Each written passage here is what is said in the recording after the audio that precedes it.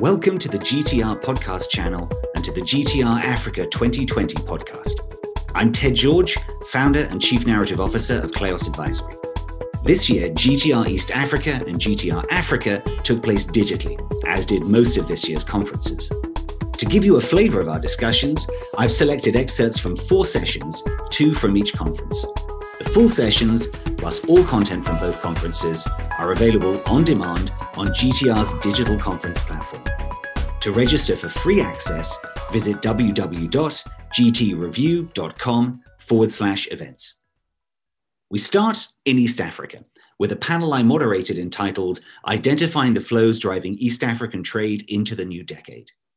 My panelists were Nizrin Abuelez, head of Africa Group at SMBC, Dev Anand Haman, Assistant Secretary General at COMESA, Graham Bright, Head of Compliance and Operations at Euro Exim Bank, and Nicholas Oliver, Head of Business Development and Co-Chair at NMS. We started by discussing the region's single most important trade and investment partner, China. China has built a dominating position in East Africa's trade flows, has invested heavily in its trade and telecoms infrastructure, and has lent generously to the region's governments. But there are signs that China is reining in its largesse. Is China retrenching in East Africa or just pausing for breath? First up, Graham Bright. Thank you. Difficult question, this one. From a political point of view, I watched a presidential spat last night concerning Biden and Trump. We don't know where that's going to go. And I think that could have a huge effect long-term on how China views the West. But also what we're seeing is that China are, as you say, retrenching and slowing down in the way that they are operating at the moment, and actually saying, can we start making our own things a little bit better? Can we do things internally that much better? I think there was a diktat also coming that they would almost be more nationalistic, isolationistic, and also protectionistic from other countries at the moment, and say, let's make it at home as well. Let's protect our own economy. Let's change the way that we're working inside to protect ourselves, as opposed to the largesse they had with other countries previously. So their international standing, I think, is on slight hold. I think it's about, can we retool ourselves? We don't want to do any imports necessarily because they're still a major importer. Can we look at our own natural resources? Can we use them a different way? The way that China is working generally is, let's solve some internal problems now. Let's just stop, slow down, and then look at how we can be more effective and perhaps a better citizen to other countries moving forward as well. It's not just about investment in Africa, and we well know about the way that airports, ports, and particular infrastructure projects and parts of even India, etc., are almost owned by China today. Mm-hmm. So there is a real problem with the way that goods come in, goods that get manufactured there, no local people are involved in the process, and the whole thing is almost creating a small China satellite, which restricts trade totally. So I think it's very much about saving face at the moment and retrenching. Let's get our house in order and see then if we've got the right goods at the right time, but make sure our home economy is served as well in the right way. Thank you. Yes, I think that makes a lot of logical sense. I think one of the big concerns about a lot of the Chinese involvement in Africa is that there's been a sort of exchange, commodities or access for markets in return for infrastructure, but all the deals are done in China between Chinese companies who then send out their own laborers. It's almost like a separate enclave existing within the African economy. So that's definitely something to be addressed. But of course, they have built the infrastructure now, and they built the entire digital infrastructure. So I would expect the next wave will be digital. Moving to you, Nick, what are you hearing on the ground about the Chinese in East Africa? China is a big deal in African infrastructure, and still is. But we do see a change. We're seeing less competition from China. We're seeing less of a Chinese push. What we are seeing is that what is there is getting better. And so less but better, I think, is where they're going. But I also think that the local governments are seeing writing on the wall. They can't put themselves into this much debt and then not employ, as you've already said, local people. So they're writing into the infrastructure contract that they must employ local people. You can't import your workforce. Visas, work visas, permits, etc., are getting much harder to get. I think Zambia is a leading example of this at the moment. We have a quota of how many people we can bring in from outside of Zambia on our contracts. We don't get to the quota, but it does mean that Chinese companies coming in wanting to import 50, 60, 70% of their workforce now can't. And I think that is making an effect. And I think it's making a good effect. It is opening up the markets on infrastructure. And I think it is forcing companies to do better product and better for the local workforce and the local economy. That's great. Thank you very much, Nick. Dev, from the perspective of COMESA as well, how do you see the relationship with China in terms of trade and investment developing over the coming months? Have we seen a pause in Chinese engagement with Africa? I will say that from where we stand, that China is still a major partner of Africa in the development of infrastructure, because there is still a lot of gaps in the development of infrastructure. Our latest indication show that we will need around maybe $900 billion for the next 5 years. They are really moving in. Maybe what we have seen is that they are not moving in terms of commodities now, but they are moving more in terms of the infrastructure development. But also what has happened at the African Union level, African Union, there is this united position that Africa, as one, we should be negotiating such and such terms with China. I think maybe that's the reason why today there is some reduction of people or workforce coming from China. But I would say that China has got a big vision of Africa. They know that they can't take over. But through the infrastructure, if you look at in Zambia itself, like what Nick has said, the airport fully constructed by the Chinese. You have got what you call Silicon Valleys that have been done in many countries in Africa. If you look at Kenya, the Silicon Valleys of Kenya has been largely contributed by China. Going down to the ocean island, a lot of cities, satellite cities, fully digital, Chinese have been constructing them. So I believe they being business oriented, they will not come and invest in your country if they have not seen a business opportunity. And that's the reason why we as a bloc, we have been advising government that negotiate as a bloc. Instead of negotiating individually per country, negotiate as a bloc. We should not only be working with China. We know that China is big in terms of the support they give, but let's work, like for example, we do continue working with the European Union, the BRICS. Let's not forget India is also coming. So China, we depend on them, let's put it this way. We want them, but we need to really define our boundaries well. Thanks, Dev. I'd like to turn now to Nisrin.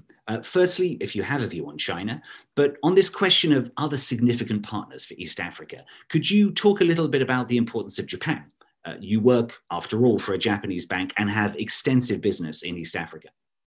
My views on China do not differ markedly from what has already been said. So it's clearly a very important partner to the continent, but I don't believe it's a question of competition. We've all talked about the infrastructure gap for years now. There is a need for more partners in the continent. And in terms of Japan, Japan has been a partner for Africa for decades, starting from the 1970s. And you have some companies that have been in Africa, Japanese companies that have been in the continent for over 100 years. So it's a very long-standing relationship. However, more recently, the partnership has been between Japan Inc. and Africa has been more emphasized. And you are familiar with TICAD, the Tokyo International Conference for African Development, which is held every 3 years. The first time outside Japan, it was held in Kenya in 2016, and then it was held in Yokohama in 2019. But I mentioned that because there were about 42 heads of states attending from Africa. And in total, there were about 4,000 to 5,000 attendees in the conference. But that shows the importance of the relationship and also the desire to enhance or to strengthen this relationship, which is reciprocated. It's not only from the Japanese side, but also from the African side. Now, the Japanese companies have been increasing their presence. They've been expanding their presence and their activities. And we all know that they pride themselves on the quality and on the technology of what they do. So you will see them feature in infrastructure projects. If we look at the Mozambique LNG, our clients were there. We were there as a bank, also supporting them. The Nacala Corridor, renewable projects, the wind farm in South Africa and in Egypt and in Morocco, and many others. So the interest from the Japanese side is increasing. And by extension, for us as a bank, we support our clients and we support also international companies that are doing business in the continent. So the interest is there. There is room for lots of other partners, I think, for the continent to come in and do business. And, you know, last year in TCAD, Japan mentioned that in the previous 3 years, there was about $20 billion in investment, private sector investments across the continent. And it's expected that in the next round of 3 years, this investment will increase even more. What we have seen over the past 6 months, I mentioned some transactions that have been closed and Japanese companies were involved, and we as a bank also were involved in. There's been a slowdown, but it doesn't mean at all that there is a radical shift in the interest now or a step back. No, it's more of a pause, if you like. And I suspect that we will see some sort of change in the structure in terms of the partnerships that the continent has, in terms of the areas where these partnerships can help. That was Nisrin Abueles, Head of Africa Group at SMBC. Next up, a panel discussing the question, can global financiers stay relevant to East African trade? On my panel were Jack Kitch, Head of Structured Finance for Sub-Saharan Africa at Nokia, Lanre Oloniniyi, Co-founder of Orbit Capital, Mariam Nyankamara, Managing Director of Wilburn Trade, and Timothy Muchiri, Director and Head of Distribution at Greensill Capital. I started by asking Jack whether banks have shown themselves up to the challenge presented by the pandemic, or have they failed to meet the needs of their clients? This global pandemic has come with its own challenges. There is tightness in liquidity. I mean, if you look at hard currency supply, this is tight in some of these markets. But when you look at banks specifically, and the question as to whether they have been up to the challenge, yes, most of the banks that we interact with when you're trying to arrange financing for most of our clients do recognize the fact that the need for financing has actually increased because there are shortages now everywhere and institutions are struggling to get access to funding. So they have been loaded with a lot of requests for funding. And unfortunately, it seems many of the banks that we are in touch with are somehow still stuck in their traditional approach to funding. If anything, in spite of all these requests for funding coming their way, they have prioritized putting their money in safe security. So they would go for sovereign bonds, the government securities. They have, in some cases, actually moved away money from the equities. And so in that regard, and this has actually been a conversation that has been ongoing, and some of the direct feedback we are getting from the banks, I mean, they are saying that the risk profile of most of their clients, or most of the institutions that they would be extending credit to, have really been impacted negatively by this pandemic. And they are, as a result of that, becoming very selective in terms of which institutions they are going to extend credit to. They have not really been quick to adapt to the needs of the institutions in this environment. And I dare say that they've not really been up to the challenge. Unfortunately, there would be other institutions like Greensill that is represented here, the fintechs, and some of the development finance institutions that have now come up and are willing to take a little bit more risk and take advantage of the opportunities that are coming as a result of this pandemic. And now, narrowing down specifically to the telecommunication sector, because this pandemic has changed the way in which people do things. I mean, people are teleconferencing, working remotely most of the time. most of the operators have seen the need in investing more on their networks to increase capacity and reduce the congestion that they experience in their networks.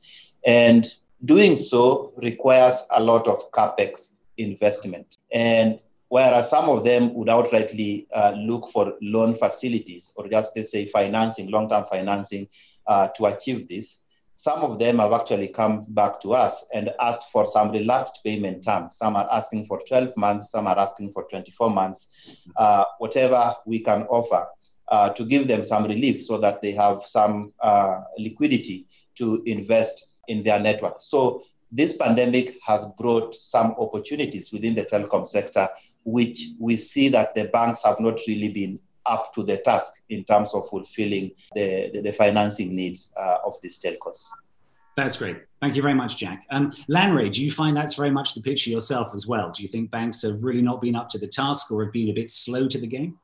I think it's a case of when you speak to most of the banks, and I'm sure we have a couple listening here, it's been a case of survival first, right? So they've all essentially shrunk and, protecting their balance sheet. Of course, Tim and I were discussing this on a previous panel, and they have, certain capital requirements and, ratio requirements they need to meet. So they've gone into essentially conservation mode.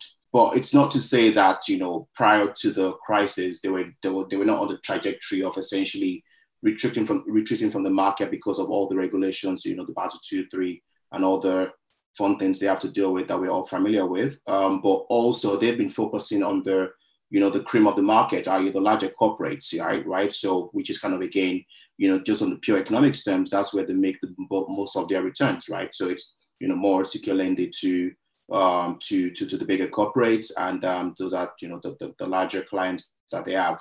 And of course, this then creates a gap in the market that, the SMEs get crushed out of.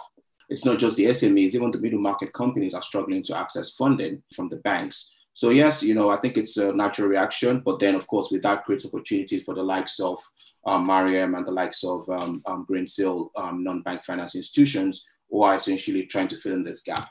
Whilst the banks are sort of retreating from the market, the DFIs who are coming in, especially like the likes of Afrexim and the African Development Banks, etc., to try and provide liquidity into the African market, are going through these traditional channels of the banks, right? And providing them with the capital, the liquidity to essentially on-lend. But that is not making its way, again, not even to the bottom of the pyramid, not even to the middle of the pyramid. It's still staying at the top. And in some cases, won't mention any countries, but the capital is essentially flowing into other directions in terms of going into other markets where the banks are essentially playing treasury games.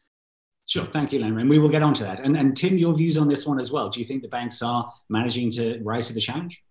The landscape has changed completely for banks since the global financial crisis. So there's been a lot of regulation that's come in.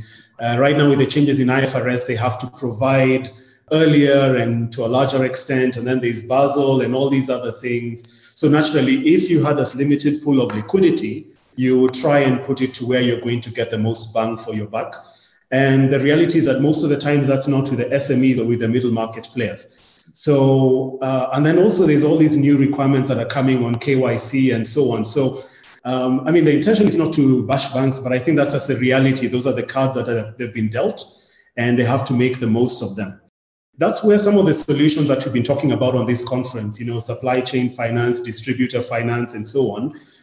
If you find clever ways of doing them, then maybe instead of lending directly to the SME or the mid-market corporate, you park that risk with a large corporate, and that way it becomes attractive to the banks. That's one way of doing it. And the other way is, just getting a little bit innovative in terms of how you approach the market. So I would say there have to be a few shifts in the market for the appetite really to go, down the credit curve, to the long tail of the supply chains of the clients. But it's not something that will come naturally, just based on the environment in which banks operate in right now. Thanks very much, Tim.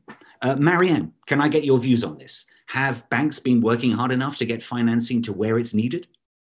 What I would say is while central banks across East Africa were undertaking additional monetary policies measures to protect their economies. We've also seen local banks that were also offering extension of credit terms. This is all linked to the pandemic, credit holidays and moratorium to their clients. To react humanly to the pandemic impact, but also to help the customers while at the same time allowing them to be sustainable.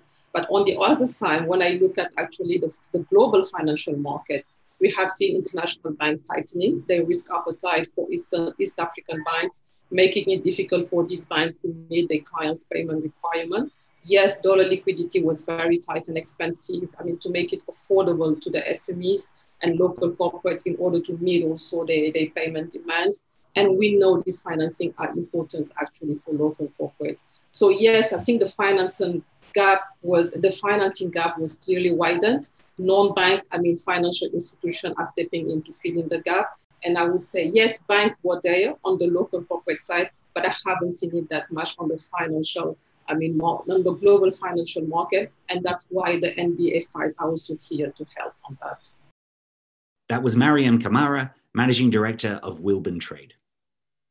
Now, let's widen our perspective and move on to GTR Africa, which takes in the whole continent. We start with a panel entitled Intra-Regional Flows and South-South Cooperation. Can Africa ever be truly free to trade? The panel was moderated by Shannon Manders, Editorial Director of GTR, and her panelists were Barnes Kalenzi, Head of Business Intelligence at Bank of Kigali, Stuart Mumba, Country Manager at Atlas Mara, Parik Tulsidas, Senior Executive of Treasury and Markets at Afrasia Bank, and Carl Chiewa, Head of International Banking at Bank One. Shannon opened the panel with this question. Are we seeing greater collaboration across African banks now? And to what extent is the Continental Free Trade Agreement actually going to increase that? It's a good question. Maybe I'll put it over to you first, Carl. I'll give you the backdrop. Malawi is an agricultural country, and they export tobacco as a primary crop. And they have 6 months where they have cash rich in terms of dollars when they're exporting. And the other 6 months, they're really struggling with Forex and Forex availability in the market. So what we did in Mauritius, because we have access to relatively cheap dollars compared to the rest of the continent, we came up with a structure where we invited continental banks, including Barnas's Bank, Bank of Kigali. And we've got banks out of Mauritius as well as the UK and Nairobi, actually coming to support a $100 million club deal where we actually do a swap for the Central Bank of Malawi to allow them that 6 months to bridge the gap of Forex availability. And this is, I think, a fantastic testament to that. You've got African banks who understand an uniquely African problem and come up with a solution to another African country. And it's working very well. The government of Malawi is very happy. The central bank is very happy. The banks are also well covered, and it's wrapped up with a credit insurance from an African insurer called African Trade Insurance.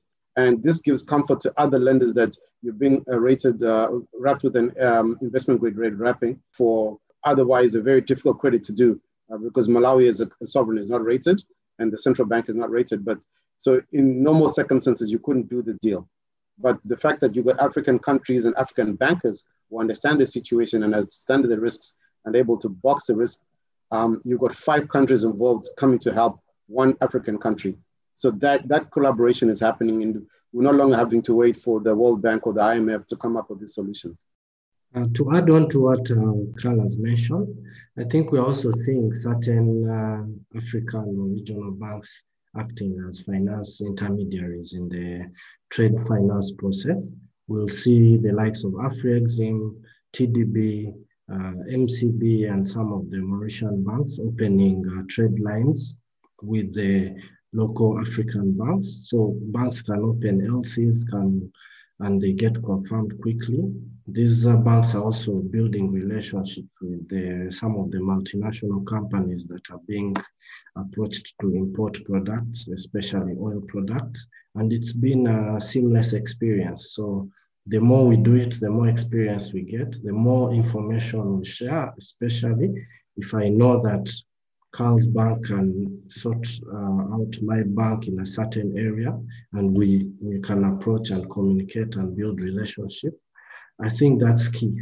Yeah, I guess that's a key follow-up question, maybe to you, Carl, because this is one this is maybe one transaction, but how do you scale that? Like moving away from working on a transaction to transaction basis to working on a more macro scale and enhancing that relationship for the long term.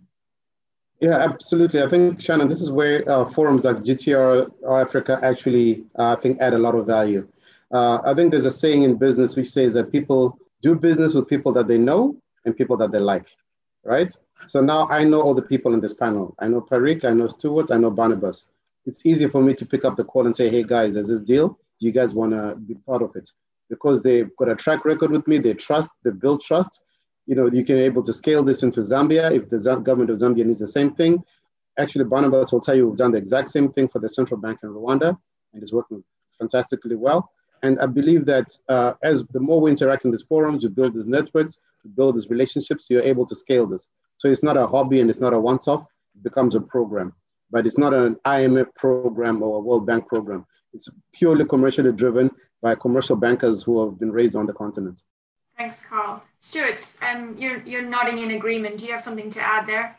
Yeah, most definitely. I mean, I totally agree with Carl and Barnabas, but I also just want to challenge my colleagues, Parik and Carl, to say I think we need a bit more bravery from you guys, especially to venture into areas where the European banks and the American banks wouldn't venture into, right? So I think that's the only ask. Otherwise, the collaboration has improved, but we need a bit more bravery from Mauritius. Sure. Actually, Stuart, I'll throw it back to you because the way I view it is there's nothing that substitutes local knowledge, right? So we would rely on you on the ground to be able to decode some of the risk and bring the facts to light and go beyond the headlines that we see and, you know, to tell the real story. Once everybody's comfortable around the story, I'm sure there's enough brilliant minds around the table to come up with a structure.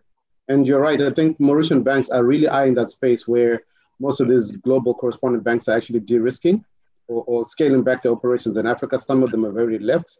Some of them are not seeing it as a profitable venture anymore. It's a marginal, I would say they say it's a rounding error on their balance sheet, right? But for us, it's huge revenue opportunity, right? So we can actually come in because we're from Africa and we're off Africa. And I think Parik will tell you this. I think the mentality in Mauritius is we're onshore and offshore Africa. So it gives us that little leverage and advantage that we're the last investment grade country left in Africa. So we still attract, you know, quite significant liquidity and cheaper liquidity. But the fact that we know the market and we're comfortable and we've got people like you on the ground that we can pick up the call and say, hey, I read this, is this true? Or give me more color around this. That way I go beyond the headlines and actually form an opinion which is educated. I think it's about awareness as well. It's important that the continent understands what is Mauritius all about. I think over the years, we built what we call here the global business sector. So we have a lot of foreign currency liquidity. And what we've done over the last few years is trying to be a sort of the lender to banks, right? Because we don't have access directly to the local markets. So we can't go directly to a corporate, let's say, in Zambia or Malawi or Kenya or whatever. So what we do is we work a lot more with the banks and we lend them money so that they can do a better form of trade finance lending or even corporate lending on their side, and hopefully cheaper as well because we sit with a lot of excess liquidity on the island. I think it's the same story for Carl and for some of the other banks. I mean, we've got a clear Africa strategy, and this is what we want to do more and more going forward. So it's important to create that awareness as well so that you know exactly, as we mentioned earlier, we need to know what the different economies and the different countries are good at doing and then leverage on their strength. Thanks, Parik. We hear a lot of talk about South-South flows with the example of China dominating. But to what extent is there African bank engagement with local banks from other emerging markets? And where are the other hotspots, Carl? To be honest with you, African banks are more focused on trying to build relations within Africa at the moment. And like I say, trying to take that space where the large global correspondent banks are actually leaving. And I think that's a space to play. In terms of forming relationships with other regions, I think that's a dominant position of the correspondent banks. It's very hard for me to go directly to China and start a relationship with a bank in China or in India or in New Zealand, right? That's where I think those guys play well. We should play well in our space and we should play to win in our space. And I don't think that's a space we're ever going to win, because the infrastructure required and the data analytics behind that's required, we don't have the investment to do that yet. So why don't we focus on what we can do and what we do best, which is to build the relationship within the African banks. And I think GTR 2020 is one of those platforms. It's not the only one, but I think it's a key piece where we as bankers can actually come in, start to know each other, start to like each other, and then we do business with each other. Yeah, I just want to add something there. I mean, interestingly, we've recently done something in terms of China-Africa trade, where we have actually confirmed LCs that were opened by Chinese banks into Africa, actually. So that was interesting. But then also we've seen instances recently where, we're helping corporates. I think it was fuel from Mozambique to Zimbabwe. So finance the logistics around it.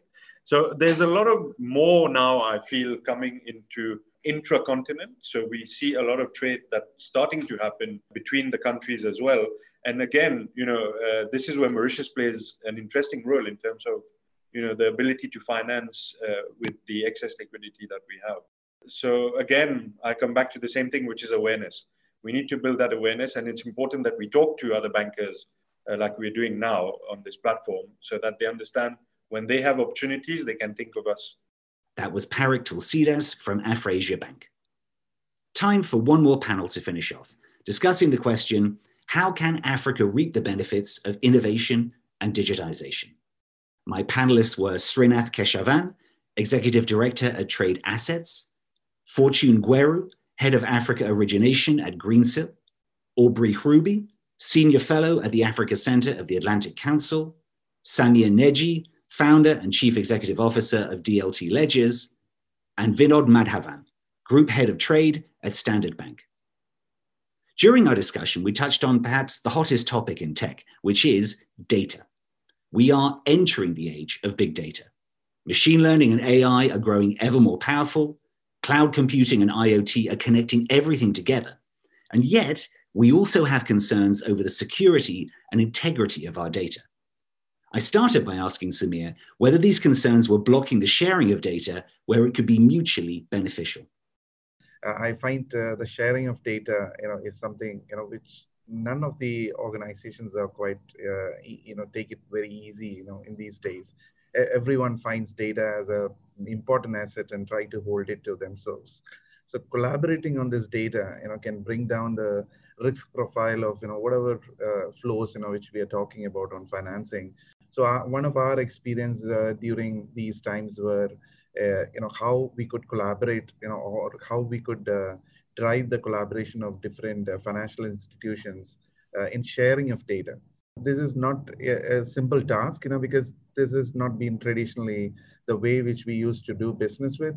So, we had a massive project in Singapore with 35 plus banks in terms of sharing of data and trying to see how we can reduce the risk in terms of financing so that we can avoid double financing and, several different scenarios, which we can see that it doesn't happen so that we can keep the liquidity, from a economic, framework, and we can reduce the impact in terms of losing, for many of these banks. You would have heard of a couple of banks who had left trade finance in the last, few months. So how does it happen? It happens because, we are reluctant to share the data. And again, coming back to what Srinath was saying, the visibility is one part of it, and transparency, which comes from the source countries like Africa. But the money flows and the paper money goes from capital centers of the world, which gets bought into these banks in those countries and, dissipated across to the, community. And, that's how the flow happens. So it doesn't happen for a country alone. So we had an amazing experience, and which was recently launched. It's called as Trade Flow, Trade Doc Validation, which checks on the trade flows on all the way from the BL side and, all the aspects of it. But a single bank trying to look at it, or a single organization trying to look at it, the data is very silo. So when multiple banks can share and collaborate in terms of that information, that becomes useful for everybody. Thanks, Samir. Fortune, if I could move to you. How is Greensill using data to manage its trade business? One of the things that we're starting to actually do is to create a program that weights the significance of each element of a value chain for each of the clients that we're looking at across the globe. And what we have found is that you can use different hierarchies in terms of if this one person fails, if this one company fails, is it a predictor of failure within that industry or within a section of the economy? And what are the contagion effects of that? That is work that we're actually proactively working on right now, because as we're entering new markets, especially as we're looking at Africa, we're saying, okay, what is the best way for us to lead in terms of, picking new clients, and who are the clients who are the right ones to give us the most impact in terms of helping out the supply chains. So for us, there is like a whole data team that is busy writing code right now, analyzing the movement of cash, the movement of invoices, the movement of goods, to be able to have predictive analysis. That's great, thanks. And Srinath as well, from the perspective of trade assets as well, how important is data to the success of your model? It's extremely important. I happen to be a student of statistics. And so this is a matter that's close to my heart, particularly in relation to trade assets. The data is a very significant part of what we do, because based on the market information on transactions that we have over our platform, we are able to do some data analytics and then share that with our customers in order to be able to explain what trends are and how risk appetite is shifting, pricing, stuff like that. So that's really central to our existence. And so I just cannot overemphasize the importance of data for our business. Thank you, Srinath. Vinod as well. I mean, as one of the incumbent banks for many years were the main repositories of data. In fact, you could say it was one of your inbuilt advantages, but obviously times are changing. How is it changing the way that your bank is actually dealing with data now? A lot of banks are going through the process of identifying data as a key component / resource so that at least we start breaking down the silos within ourselves, within the same institution and across the institution. I always like to think of this from the point of view of the clients, right? I mean, I always said that the corporates, and this applies in a strange way even to the retail customer, right? But corporates, particularly, what they are asking of all players, and I'm not just saying banks, it's any fintech player, they want visible proof that they're kind of the person sitting across a Zoom call these days understands them, helps them manage risk, and helps them grow. That's all, right? I mean, that's my simplistic view. If I'm a corporate, I'm looking towards an FI or a bank to say, do you really understand me? Are you able to help me grow? And help me grow in an appropriate manner so that I don't kind of lose my capital in 2 years. In the past, a lot of it used to be relying on relationships. It was around, does my relationship manager know me? It's a personal connection. I think that is still required. I belong to the school where I don't think that'll get substituted. But what is happening is the ABCDs is coming in. And what is the ABCDs? It's not the usual examples. It's AI, blockchain, cloud, I feel is very important, right? And the fact that data, right? My take is that these technologies, data being one of them, enable institutions and enable an ecosystem to actually understand the counterparty clearly, help them manage risk through all kinds of things. And you mentioned machine learning. There are fintechs out there, such as TradeSun or TradeStream, who actually have used machine learning and OCR to be able to check for document discrepancies, right? Something that is what used to keep me as a trade practitioner awake at night. I mean, what is my fear? My fear is that the poor ops person who got on the wrong side of the bed missed a discrepancy and kind of accepted the documents, right? And basically, that operational risk will pretty much close down the business. One would argue that some of the reasons why the losses are happening is because of that. And Aubrey, your 2 pence on data and the importance of it for trade and investment? Many startups have existed and operated well globally with data as a revenue line and a significant market for data in buying and selling and ad revenue, et cetera. While we think there's potential for that in African markets, we're really not seeing it yet. Most of the startups that we see are doing something else. Yes, they have valuable data, but because of the low ad spending in the region overall, it's hard to monetize that data in a meaningful way. And so you don't necessarily have as many businesses as you would see that have data as their core asset that they're buying and selling, right? There are a lot of businesses that are doing something else and then have valuable data. But because of that, it's fairly siloed. And I think the biggest repositories of data that may be interesting for the digital ecosystem are the telcos. Mm-hmm. And how you access that telco data and partnerships with the telcos among startup community are really critical for that. So I think we're a long way still from having data as a significant driver of revenue and growth for companies on the continent. But we know that there's a lot of valuable data out there. So that's the space we're sitting in. And that data is not only valuable for consumers locally or people making financial decisions, but it's valuable for external investors as well. So it's kind of unlocking the data from the little pools that it is now into some kind of mineable ocean, but we're not there yet.